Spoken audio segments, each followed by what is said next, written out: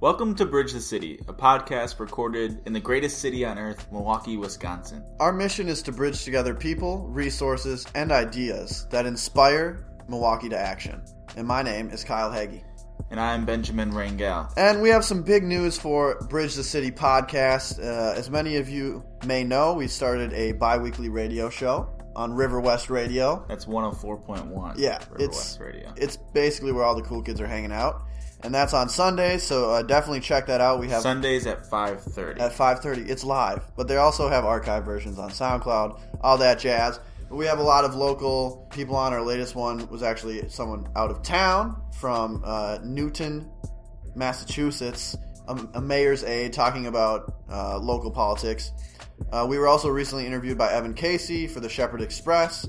That article will be out soon. And we've really had some incredible interviews here in the new year, including Assemblyman Evan Goyke, Community Leader Margaret Henningsen, and School Board Director Paula Phillips. Yeah, so there's a lot coming out in the near future, so make sure you listen, subscribe, get your friends to listen as well. But I do want to highlight Director Phillips really quickly because we at Bridge the City, as you all know, love stressing elections. Mm-hmm. And one of the most consequential elections for our city, the school board, has some of the lowest turnout. It's about 8% on average. Yeah. And we really want people to turn out for this round. So there's a school board election coming up. There's a primary on February 19th and the general election on April 2nd. The February 19th primary is if you live in the Bayview area on the south side, you have a primary election that you should pay attention to. Mm-hmm. So please do your research, tell your friends about it, and look out for our episode with Director Phillips, who will share her story about how she joined the school board and what exactly does the school board do. Yeah, in the general election on April 2nd, there's other things besides the school board, but there is an at-large candidate. So everyone on April 2nd will have a school board person to vote for. So even if you don't live in the Bayview area, that is a really important election. Yes, of course. And actually, Kyle, remember our fun fact about the school board budget, or the MPS budget? It is a fun fact. I shared this with Director Phillips. Oh, did she? It's close. It's close. I feel thought we comfortable. fact checked it. I'm not sure. I haven't double fact checked it. But the school board budget is close to, if not a little higher than the city budget, is the fun fact. So there's a lot of money, yes, a lot of dollars going around that you all should have a say in where those funds go. Yes. So Pay attention.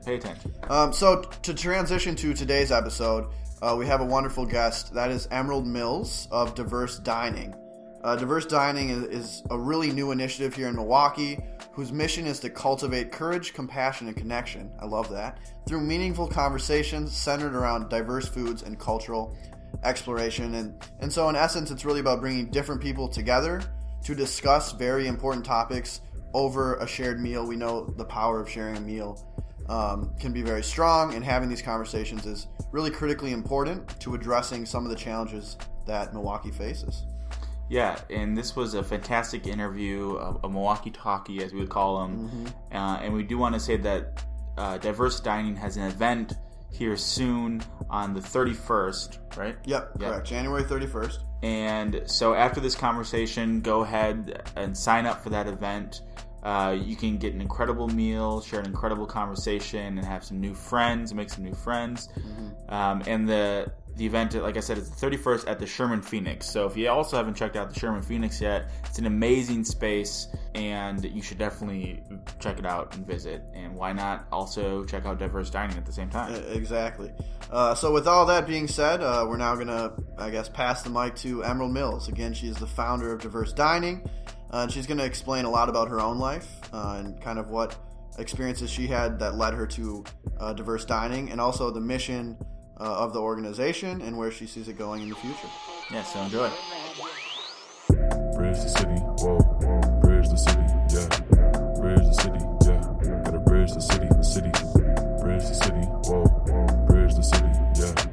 Bridge the city, yeah. Gotta bridge the city.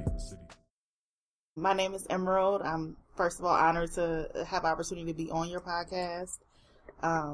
But my name is Emerald. I'm the founder of Diverse Dining, which is an organization where our mission is to cultivate courage, compassion, and connection between people of different cultures and backgrounds and really just experiences as a whole. to give them an opportunity to sit at a table, enjoy some different food from different cultures, which a lot of times helps to break the ice and to engage in various different conversations, mostly from a storytelling aspect versus information and education, just really to get people to get to know each other in a setting that's comfortable and safe.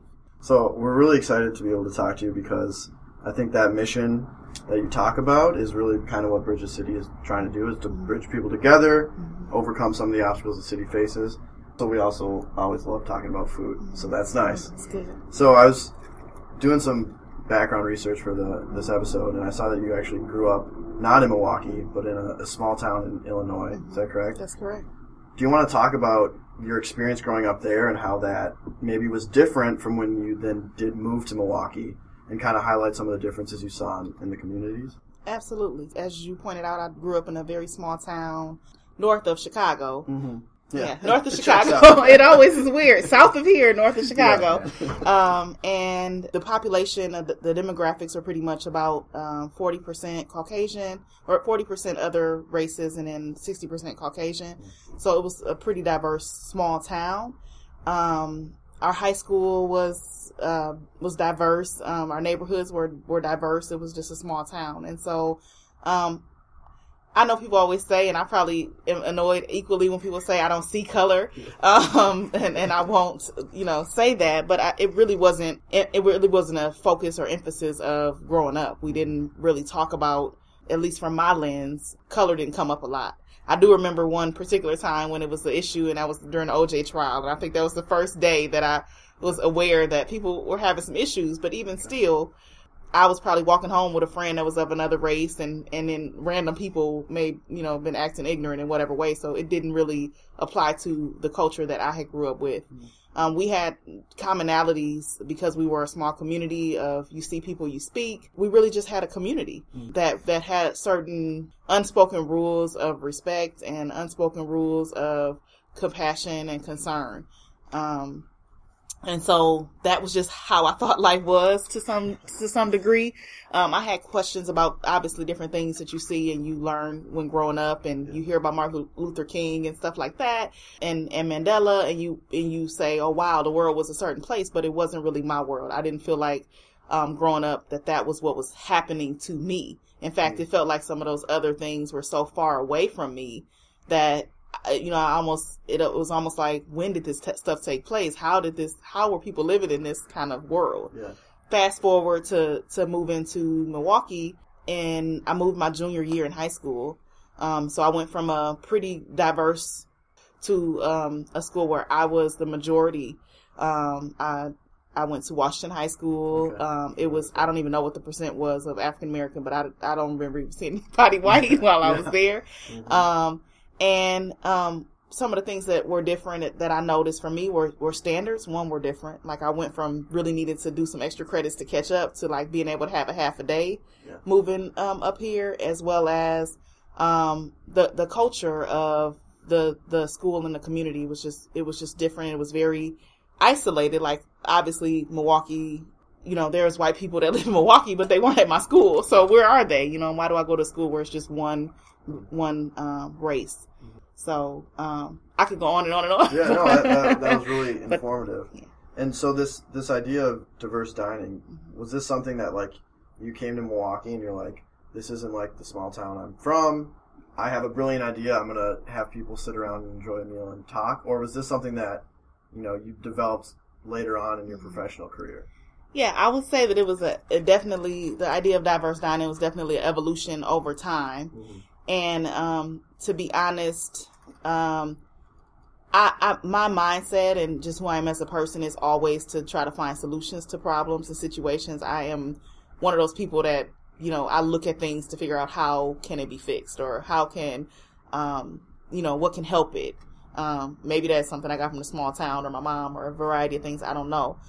So coming to Milwaukee and starting to become more aware of different issues and problems, I felt like the only reason I could be here, because I'm not a fan of the code, would have to be that I'm supposed to do something about some of the problems that exist. I majored in school and communications. I ended up taking a minor in community education in college. And while I was in college, I went from working like in a corporate job on the phones to working at the Black Health Coalition, where I focused on health equity and different health disparities. I went from there, graduating after I graduated from school, to working.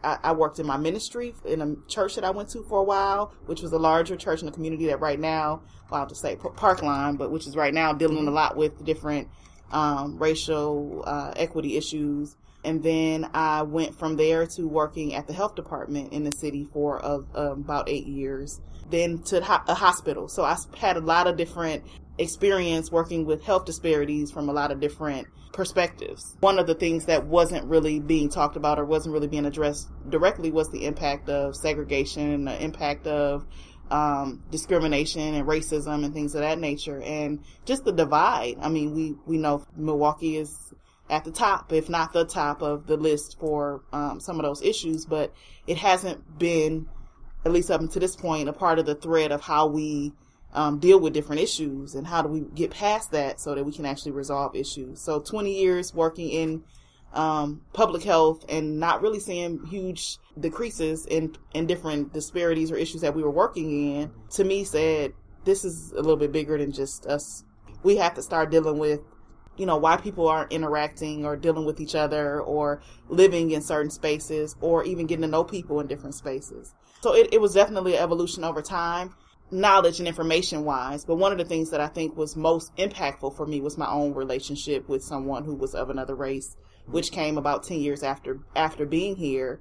I met a person, and I can shout her out. Hopefully she doesn't care, but named Heather Williams. And we were in a business class through WIBIC together on a Saturday morning. I was dressed in jeans, or maybe somewhat what I have on now.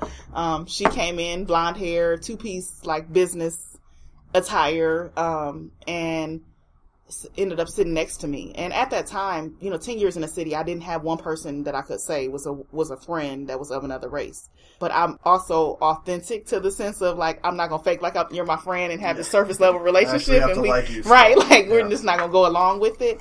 And so I was bothered by the fact that I didn't really have much diversity in my own personal relationships, but I really didn't know what to do about it, because I felt like the conditions in which I lived in that just was the way it was. And so, for a number of reasons. And anyway, Heather came and sat next to me in class, because she sat next to me and because I was, groomed around common respect, and, we spoke and engaged in a little bit of small talk and conversation. And from that, she was like, oh, like, you're really cool. I think we should hang out. And, I'm like, yeah, right. And she actually followed up with me, called me. We kept at it. Over time, we started to spend I probably spent more time with her within that year than I did most of my friends. We did the fat tire bike tour, because I like bike riding and I hadn't got on my bike. And so she was like, let's do a bike riding tour. And, she brought me around people who were her friends, and there was a certain level of, knowledge and information that, because of her position and because of the people she had a relationship with, I didn't have access to. And so I began to have friendships with her friends, and it just evolved a lot from there. We also had to deal with a lot of our own personal biases that we had together. Like, of course, 10 years in, I had developed some, and, she had developed some, and, we would joke about me not having hot sauce. I do like hot sauce, everybody, but I didn't have any at my house at the time. And, random things that are, funny, but not funny, depending on how they're used. And, that can, or a lot of times do point to some underlying barrier or, defense that we put up to not really engage in relationships with people. We went through those, but it was our relationship. And over time, we developed just a strong friendship, and still to this day. So we kind of even talked about the concept and the idea, not so much from a business perspective, but like we both kind of exist within two worlds, and how do we kind of collectively help people break these barriers in our own world, and also understanding that I would have never been open to that had somebody just came to me and told me information, or had somebody just came to me and told me this is what I should do. But because I developed a genuine friendship and relationship with her, I was open to it. My defenses gradually came down, and the trust was built and established. And so, very similarly, that was the aim for Diverse Dining. She moved. So again, this started about 10 years ago. Yeah. After me being here 10 years, she moved got a great job in Philadelphia, and moved. And I was kind of like, she left me and like, what, one man show and start whatever it was. It wasn't Diverse Dining, but it was just an idea of engaging people through these relationship processes.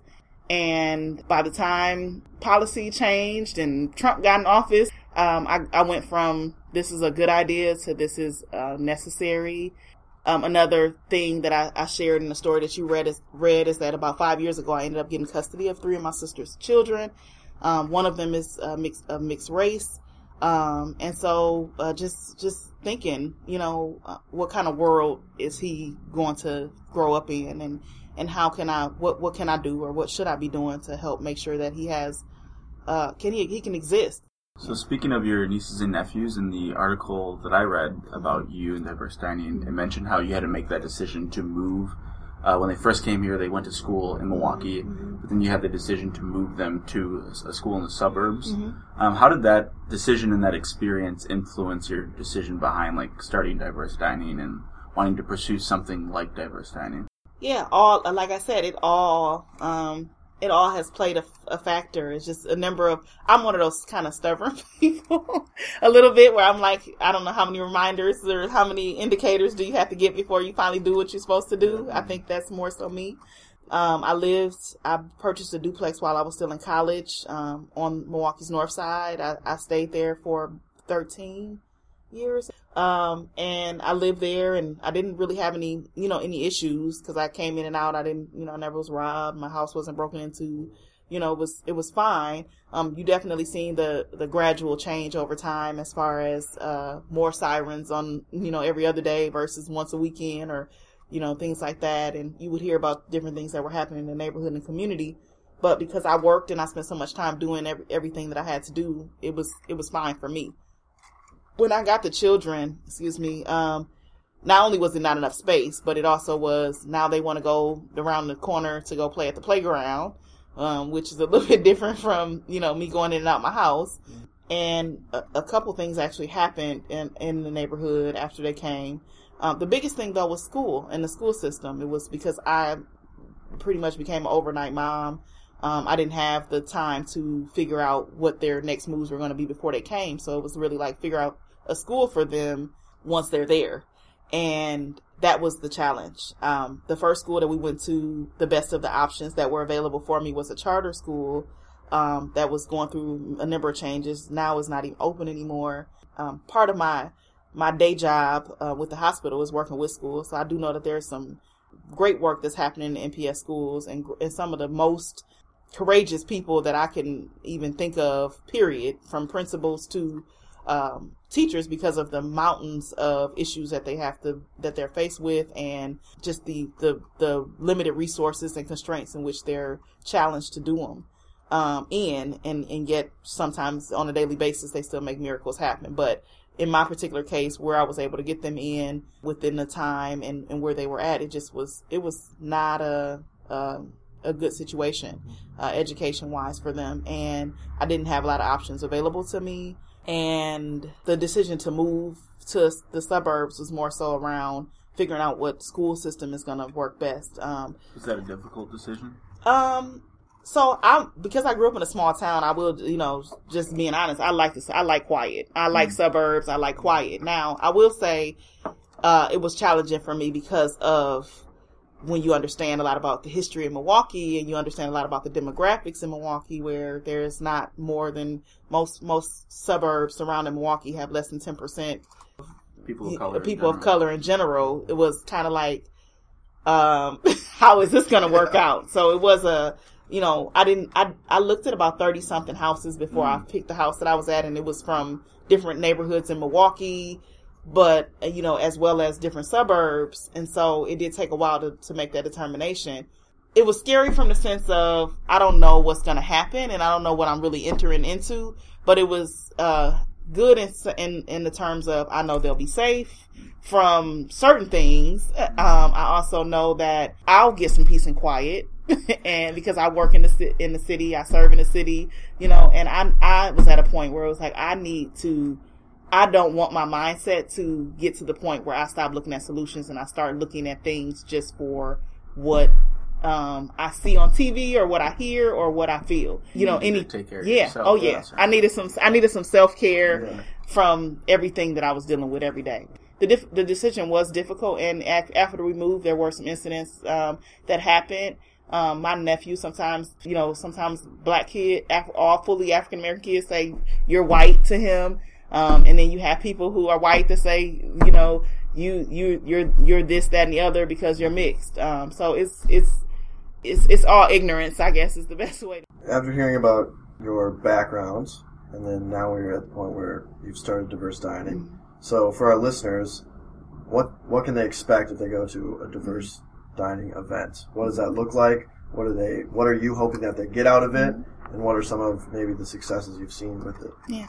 I pretty much customize all of our content around whatever topic that we have. We do games as well as we do icebreakers. So I customize information that people probably don't know or need to learn, and I put it in a way of a game. So it makes everybody a little bit less challenged with their acknowledgement of maybe I didn't know that.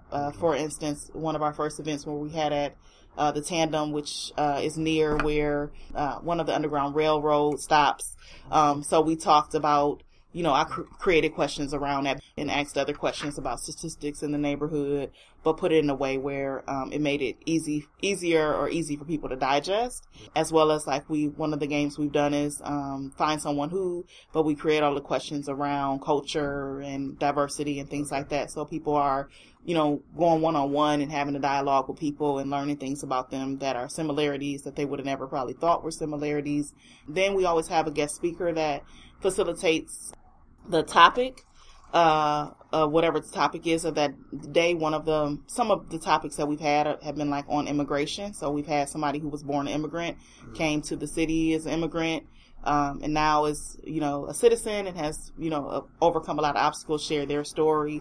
Then we talk more about that experience as a community or as the group of people at dinner. We've also talked about vulnerability, which was really a good conversation because our men were really engaged and active, and like women want us to be vulnerable, but they don't want us to be vulnerable. And so we were able to have a deeper dialogue about that. Some of the cool attributes of just coming to a Diverse Dining is we always highlight and feature different restaurants around the city. So we're drawing in business intentionally to different places, and people are also getting exposure to different food and learning a little bit of an insider information about the restaurant. So if possible, we have a restaurant owner or somebody that represents the restaurant tell their story as well, so people can get a different level of appreciation for the food that they're eating and a person who's serving it and making sure that they have it. In addition to that, we have a conversation piece towards the end where it's kind of like a call to action. For people that are attending these events, how do they find out about them? What's the average size of an event? Okay. And then I'm curious on, after the event, are you staying in touch with any of these people? Do you see that some of these relationships are lasting past just one meal? First, so Diverse Dining has been existing 6 months, roughly. My first 3 months, I put it out there as a beta test. I didn't know what to expect, what kind of response I would get. So I just started with little Facebook marketing and hoping that my friends would push the torch as much as possible. And so, to be honest, a lot of things just grew from there. Most of the first event and some of the other events just sold out. My capacity or goal for a Diverse Dining meal or dinner is roughly about 25 at the most, 35.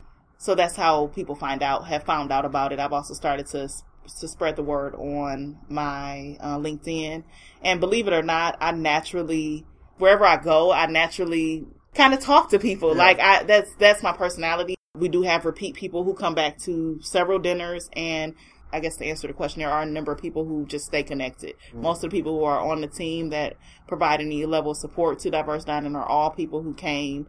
Like I might have knew them before. One of them I didn't. One of them I didn't know at all. But because of Diverse Dining, we just we fostered a relationship. And so I have a number of new relationships from people who I met at diverse dining dinners. And then there has been some, not only relationships, but one person got like a grant for their organization as a result of coming to an event.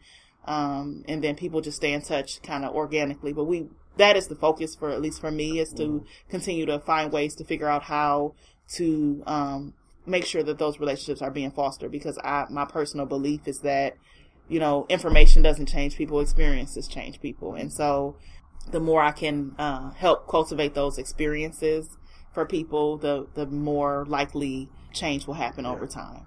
And so on your website, I was looking at the website earlier, there were some statistics you had about kind of race in America in general.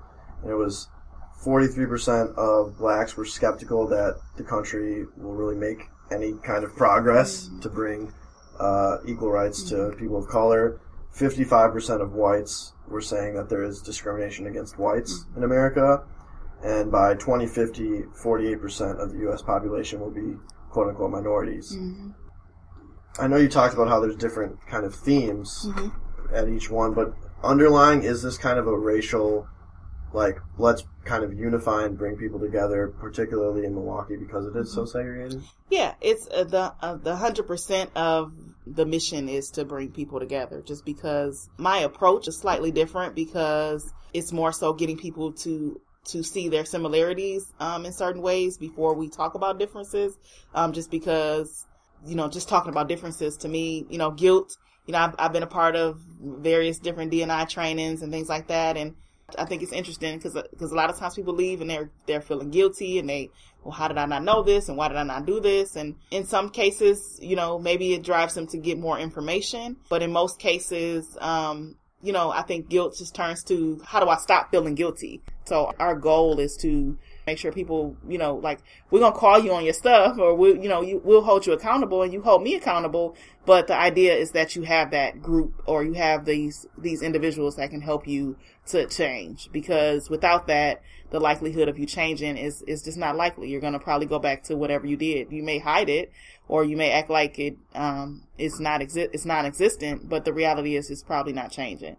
And I think that that's why we are even in a space that we're in, how many ever years after civil rights, and how many ever years after all of the things that happened, because we kind of just like, well, we're going to all act like this went away, and we're going to change the law, and then we're going to put everybody in the same space and hope that it gets better. And the reality is, no matter who you are, if you don't have some people who are going to be able to help hold you accountable and walk you through that, you're going to probably go back to the same habits and the same beliefs, and or you're going to harbor, you won't go back to it, but you won't really feel supported enough to stand out against it or to do something about it. And so that's really what we seek to create in a little bit different way, and some of the testimonials, which, we were able to reach about over 10,000 people through Facebook, through Lori Frederick wrote an article, which is what you were referring to pretty early on, which put our name out there a little bit more. So we've been able to reach quite a bit of people. But for me, some of the things that are most motivating for me are just the testimonials of people who have come to the events and have said, I really felt comfortable sharing. I really feel like this is a space that is safe for me to begin to work on doing some things that I need to do, and have just stayed accountable to that. I mean, we don't sugarcoat things, or we don't act like things don't exist. But even for myself, it's like if I try to think, if I was on the other foot, if I was white and I was living in a time where certain things were going on, what would I need? And what would I need to do in order to be able to help influence that? And so that's really what we try to provide and create, and it's been working pretty well. It's great. And then one of the things I just love about diverse dining is that you do all of that over food. I think all of us have been to events where we talk about the challenges the city face and talk about solutions, and maybe there's some vulnerability, but there's something special about bringing people together over a shared meal. You're passing dishes, maybe you're trying stuff off each other's plates. And then I noticed that in the article you said Anthony Bourdain and his passing was actually an inspiration. Can you talk a little bit about, what is it about sharing a meal and food, and maybe, or what did Anthony Bourdain's role have in this all to inspire you to kind of pursue this diverse dining? That's a great question. I'm greedy. Like, I'm greedy and I'm unbiased completely when it comes to food. Like, nobody I hate enough to not eat. Like, I mean, so, it's a huge connection point for people. And if the food is great, people are happy. If there is food, people are happy. You can turn it to another person if you're hangry. And it's definitely the unique spin and advantage with diverse dining is you learn a lot about someone when you share a meal with them, just like Anthony Bourdain said, quoted. But also, I mean, as far as you can think about any resolution, I think that has come, or any major, you think about just major cultures and stuff like that, they always, going even back to like the Last Supper, if you want to talk about, they always incorporate some aspect of food, because I think that it just does have that power to kind of, bring people together. The other thing with that is, a lot of times in Sherman Phoenix, which our next event will be at, the Sherman Phoenix is business, and supporting business and driving business is huge for communities that have traditionally been marginalized or that are struggling, or in poverty. And so tying in the support of various different establishments was key for diverse dining. We want to make sure that we are helping the different communities, with the dollars. So both of those things were very intentional and very much a part of the thread. Outside of the fact that I just absolutely love food, and if I got to do anything for 2.5 hours, I need a snack. I need a snack or something. It's not 2.5 hours. You are fine. But order Jimmy John's quick under the table and get some food. But I will say too, and I didn't say about Anthony Bourdain. I mean, I don't really probably have to say much about him, but just in how he operated and what he did and all the places that he went. He was kind of leading this mission. I mean, people were watching him through TV, but he was opening and bringing a certain level of awareness to, millions of people around, cultures and, different locations and places you visit and people. The people, he did a very good job of helping people who maybe never would travel to those places or have traveled, and probably didn't get the full experience of those places to learn about them and to understand them and to just explore them in a different way. And so, yeah, major inspiration, for so many reasons. The last thing I'll say is, one of the first places I traveled to was Ghana, and that was the first flight. So my first flight was like 21 hours. And it happened because I was at UWM and I was about to graduate, at the time with my bachelor's in communications, and I didn't have an international credit yet. And at that time at UWM, the international credit would fill up really fast. And if you didn't get it, like either you were going to have to wait a whole nother year to graduate. And so it had filled up, and they were like, well, your only other option is you can do a study abroad. And I'm like, I can study. Like, I found out my senior year I can study abroad. I'm like, that's an option? I didn't even know that was a thing in college. And so they offered me a winterim study abroad in Ghana. So it was 21 days in January that I got an opportunity to go to Ghana. And that was my first flight, my senior year in college. And again, transformational for so many different reasons. Also to see the pride, you see poverty, but you also seen a sense of pride. You also seen a sense of just appreciation for life and humility. That I hadn't really experienced being in America. You get so many precautionary things to take a trip traveling across the country. And it was nothing like, I think I remember trying to like run from the plane and not get back on to come back home. That's how fantastic of a time I had. It was amazing.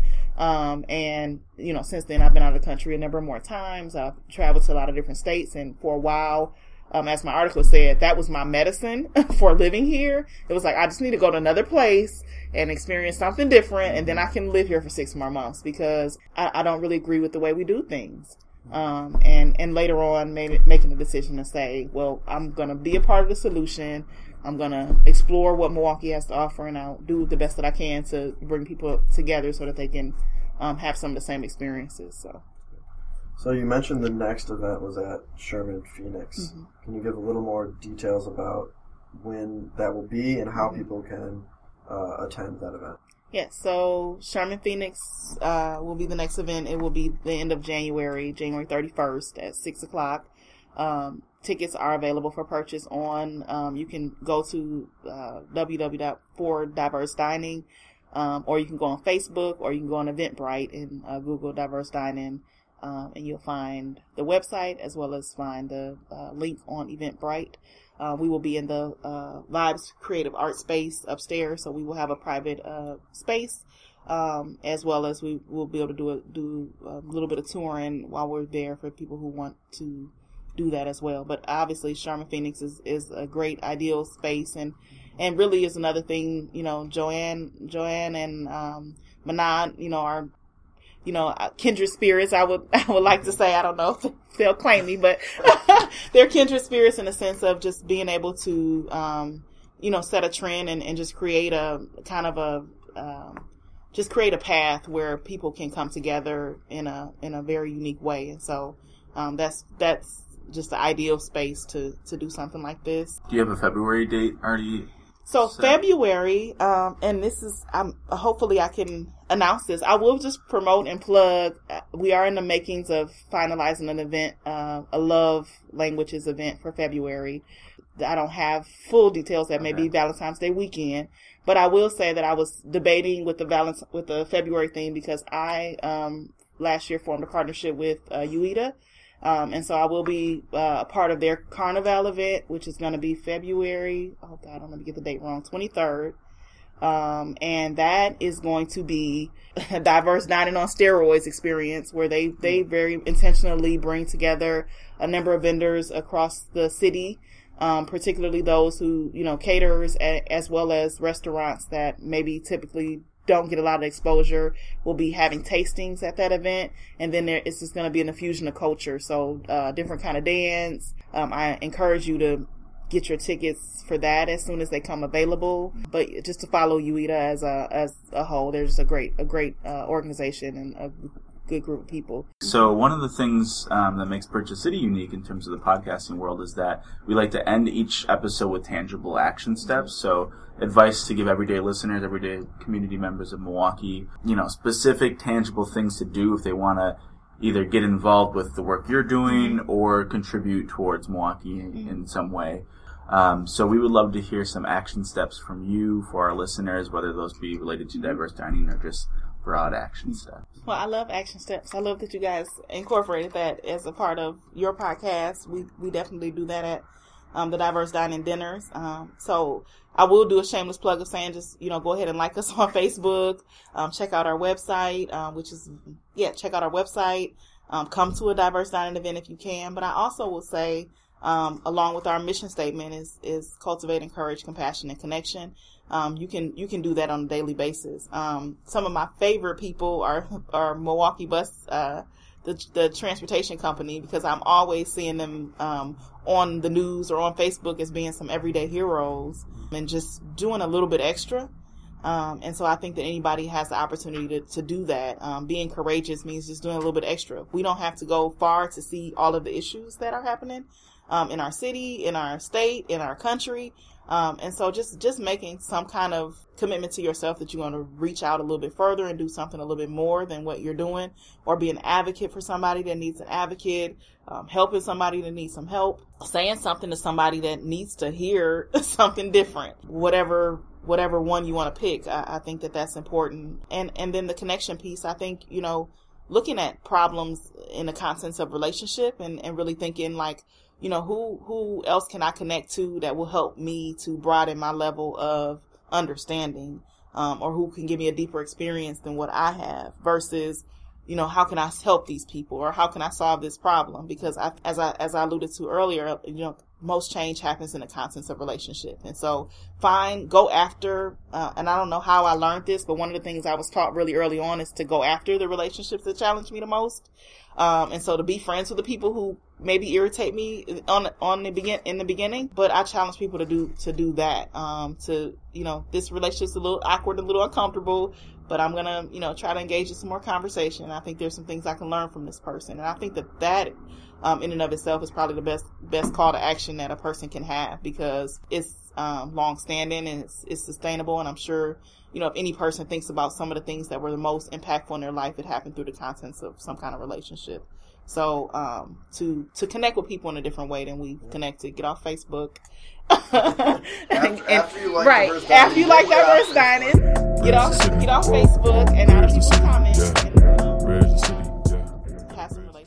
I was a big fan of this interview with Emerald Mills, and I really want to talk about one thing that stuck out to me the most. And that was her discussion on how people often have friends that are the same race as themselves, and sometimes exclusively their own race, and how this can be problematic at times. And it really made me reflect on my own life and my own friendships that I had. And I know that growing up in a suburban community in Minnesota, that I had 0 friends that were people of color. And obviously this ends up really shaping your worldview and what you think of as average experiences and what you think of in your own mind as the struggles that people go through. And it also just made me think of how friendships are formed. And obviously, typically your friends are people you're around often enough or participating in activities with. And so it made me assess who is in my circle and the types of people that are in my circle. And obviously in Milwaukee, many of our spaces, it's not just where people live, but where people work and where people hang out and people participate in activities with, are segregated themselves too. And this really limits our ability to make friends that may look or think differently than ourselves. And I really think that the power of Diverse Dining, this organization that Emerald has created, is really kind of facilitating these spaces that are diverse and they're not segregated, and creating intentionally an environment where friendships are cultivated. I think a really big important part of that is a meal, and that people are really brought together and have great conversations and great shared experiences over food. And so events and initiatives like Diverse Dining, I think, are really, really important, critically important, to kind of creating spaces where these really vital friendships can be made, diverse friendships can be made, diverse experiences can be had, and can open people's worldview up, things that they aren't getting in their life unless you're really intentional about it. And so an action step for me is to be more intentional about the places and the spaces and the people I see often, and just reflect on how that can be a form of bias in itself. So thank you for Emerald for creating such a wonderful organization. To add a little bit about what Kyle said, what Emerald Mills and Diverse Dining is doing is creating an intersection between identity and food and bringing people together to share both of those things. And I think there's something special about sharing a meal, something Emerald talked about a ton. But in reality, it's demystifying the unknown, the other. Because as Emerald said, so many people in Milwaukee live their entire lives, and so many people around the world really live their entire lives without knowing people who are different from them, from different backgrounds or different races and ethnicities. So the opportunity to come together, to laugh, to discuss challenges in their own lives, to share with each other similarities, is something special and something that doesn't happen often enough. And it's something that you need to be intentional about. So I hope that Emerald and Diverse Dining continues on with their mission to bring people together, because it's important not only to get to know somebody else who's different from you, but to have some fun and to eat some good food and share that with someone who's different from you as well. All right, this takes us to the end of our 25th episode. That's 1/4 of the way to 100, 1/2 of the way to 50. Great progress. That's some great math. And great mathematics. And this episode in particular, not going to lie, it made me hungry for both conversation, but also some great food. Kyle, that was beautiful. And if you, the listener, feels the same way, we really want to stress again that there is a Diverse Dining event at the Sherman Phoenix just a few days from now on January 31st. You can find this event on Eventbrite or go to 4diversedining.com. That's the number 4diversedining.com to register and find out more information about the organization. Maybe you or your business wants to host an event. You can find all of this information at the website. Yeah, that sounds like a great idea, man. Maybe Bridges City. Maybe we'll have to host a Diverse Dining event as well. Talk to Emerald about that. So, thanks to Emerald Mills, obviously, for sitting down with us and creating really such a great organization for the city of Milwaukee. We want to thank Marquette University and the Trinity Fellows Program for allowing us to use their space to record this podcast. And again, thank you all, obviously, for listening and then taking action. We've really heard some great feedback from people who have gotten more involved in the community thanks to listening to one of the guests or one of the topics we've had on the podcast, and that's really what this podcast is all about. Yeah, so if you end up going to the event, make sure you tweet at us, maybe hashtag us in your Insta photo or something. Take some pictures. Let us know that we guided you to the event. And if you've enjoyed this episode as well, please pay it forward by rating and commenting on the iTunes page or wherever you listen to podcasts. Team Pixel here. And this helps because rating and commenting helps more people discover the podcast, and by extension, more people getting involved in doing things like participating in this diverse dining experience. Exactly. So thanks again to all of you. We hope 2019 is off to a great start, and we look forward to continuing to help Bridge the city. Bridge the city, whoa. Bridge the city.